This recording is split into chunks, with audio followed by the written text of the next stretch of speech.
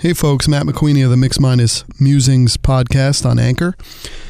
I am doing a daily installment of my typical weekly or bi-weekly podcast, which I run through Libsyn and release to all the different podcast platforms. But Anchor has a nice feature in it where there is some ability to be paid potentially. And I wanted to try a different platform, something more quick moving. Maybe do 10 to 15 minute podcasts every day just to accumulate some topics, see which topics do best during the week, and help inform what you do on the weekend or in the typical once or twice a week podcast I do.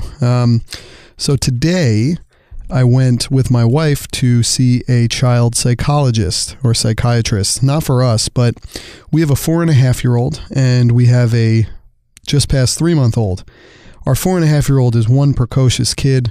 We tend to think he's very advanced. He's very intelligent, but he does have some interesting compulsions. He has some almost obsessive compulsive behaviors. Now, again, he's 4.5 years old. Are we really going to hold that against him? No, not necessarily. Anybody who has little kids, they do some weird things as their minds continue to mold and ultimately become the young adults and adults they will become. But, you know, there's some things that you might see that are alarming and you just kind of want to nip it in the bud if you're a proactive parent. So with the 3-month-old coming into the picture, our son, our 4.5-month-old Liam has really in some ways regressed. Now you hear a lot of people say that when a second kid comes on the scene. And of course, our son Liam was after 4 years old at this point, which is kind of tough. He's had 4 years. He's had a couple of years, especially where he's been cognizant of being the only kid, the king of the castle or the prince. And now a new guy comes into play and a lot of attentions are focused on that new guy. And they should be, because a baby needs a lot of your care. There's very little a baby can do on its own. It is fully at the care of its parents and extended families and such. So that 4.5-month-old in Liam sees this and just starts to kind of regress, whether it's going to the bathroom in his pants, or whether it's kind of lashing out at us and our parents, those who are watching him, and our 3-month-old Connor. And it just becomes a little bit of a tenuous situation. I don't know why I was going to say untenuous.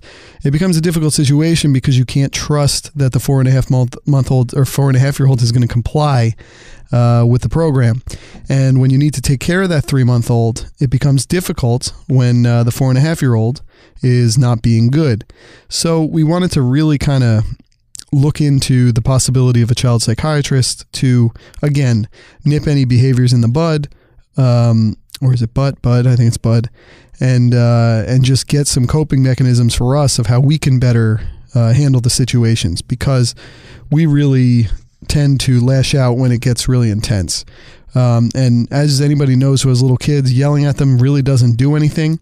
At a certain place in time at this age, pulling things away from them doesn't do a lot. There just doesn't seem to be a lot that we're doing that helps the situation when it goes bad. So we were looking for guidance in many ways and going to places like a child psychiatrist. So this morning, my wife and I headed to go see a child psychiatrist with a satellite office in the town. We live in Sparta, New Jersey, in the northwest corner of the state. And we went in there because you tend to go in there as the parents first, get a lay of the land, talk things through before the youngster, the 4.5-year-old, would come in and meet with that psychiatrist on their own. So I'm not obviously, you don't know me. I'm kind of leery of this. I just don't think, I tend to think going to see a psychiatrist for your 4.5-year-old marks a failure of the parents to be able to handle a situation that maybe they should be able to. But many people you talk to will say it's never a bad thing if your kid has another person that they can divulge information to, that they can put their worries into. Just another person to talk to, because maybe they don't feel they have that, and they might not talk to their parents in the same way. So if there's another person that can build trust with them, go for it. We have good health insurance. We live in a world where many people are open to talking to professionals in the mental health capacity. So why not? Let's look at it. And, Liam's behavior has been tough and such that I am open to the possibility, because especially as I go to MBA, part-time MBA program, which is actually starting tonight, I'm not going to be around as much for a couple of nights a week for potentially the next couple of years. And so we really need to make sure that those who are left to watch them on those days have the tools and the processes in place to succeed and to not be in a situation. I don't want to be in school and be worried about what's going on at home. So I'm open to this. So today we go up to the satellite office to meet with the psychiatrist, and the psychiatrist never shows. 20 minutes we waited, never showed. My wife called them, and of course I was late to work to do this appointment, and so it was a bad thing. We never heard back. My wife Melanie did end up hearing from the psychiatrist later in the day, who said this is the only time in her career this has ever happened. She apologized profusely and said, "Please, I will make it up to you. Let's meet. I swear this has never happened." Fine. But coming out of that potential appointment this morning, empty, without having conversed with anybody, felt like a real kind of punch in the gut, a real failure in our ability to move forward with this. But I tell you, sometimes there's a happenstance to life. Why? I got in my car, and I tend to listen to the New Yorker or the Economist, the things, the magazines I read, the periodicals I read on a daily and weekly basis. A lot of them have an audio component, because I don't have the time with these two children to be reading as much as you need to read to finish them that way. So I tend to complement with the audio feed. And so the New Yorker has basically audiobook level narrators reading the articles to you, so I'll do that. And The Economist as well has audiobook level narrators reading to you, and I'll do that. It probably ends up being with the New Yorker, probably 30 to 50% of my consumption of that magazine per week is done via the ears, via audio. And The Economist is probably close to 75 to 80 to 85% is done through audio at 1.5 times speed. I really plowed through that from Thursday through the weekend. So this morning I got in again with a little feeling like we failed a little bit, not being able to meet with someone, having to go to work a little late. And I got in and I teed up the next article in the list for the New Yorker, which happened to be on parenting and sort of a what was it called? Like a numbers-based aspect on parenting. So almost the Moneyball of parenting, using research and kind of an economist's point of view on parenting. And I couldn't have had this article hit me at a better time, because this article in the New Yorker, which is based on an economist named Emily Oster, I think out of Brown University in Providence, she ended up doing kind of numbers-based research on pregnancy first, and then on parenting. And so there's one book out now called Crib Sheet, and I'm going to absolutely buy it, because I like looking at research and facts to make decisions.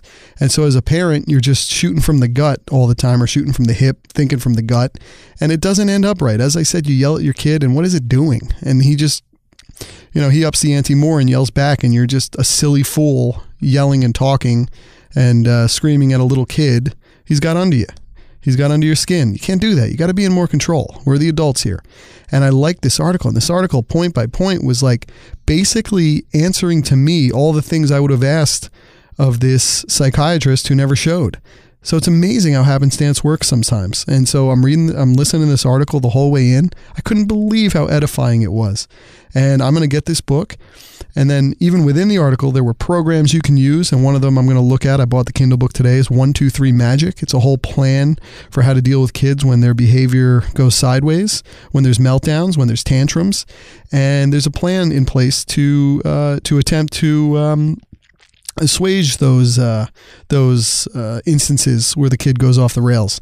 And so I think I'm going to have my wife and I read this, and let's see what happens. I want to get more control of this. Again, I got school coming. I got things happening. I'm not going to be home as much, because I feel like when I'm home, I can kind of control things a little better. I'm not going to be there. So I want to get a plan in place, and I kind of want to get something that really identifies with the way I live my life, which is vigorous research in order to make decisions about what I do on a daily basis. That's just how I am. I observe and I research. Whether I'm buying a streaming music platform, a streaming television platform, a book, a magazine subscription, a ride-on mower, anything I do is intensely researched. A hotel, a place to go on vacation. I'm intensely researched, and my gut is then informed by that research, and I tend to make the right call many times. With parenting, I don't like shooting from the hip, all decisions from the gut. I don't like it. It doesn't feel right, and it doesn't work. So I couldn't have had a better article at a better time than this New Yorker article on Emily Ostin, I believe her name is. So amazing, again, how these things can happen. You feel like you're at the bottom. The person that you thought was going to maybe help doesn't even show up. You're late for work. You're in a bad position, and then you just hit next on that thing you were gonna, that next thing you were gonna play, and it happens to have all the answers you were looking for. And now I have something by the end of the day to move forward with, and I'm going to be excited to see what it does and if we can regain control of this. And the other piece is, the kid's 4.5. Who knows if in a half a year, as he's very accustomed to having this new little guy in the picture, if things become normalized and an acclimatization happens to the situation. So folks, thanks again. Parenting is tough. And so this was my Mix Minus Musings for today, Tuesday, May 28th. Over and out. See ya.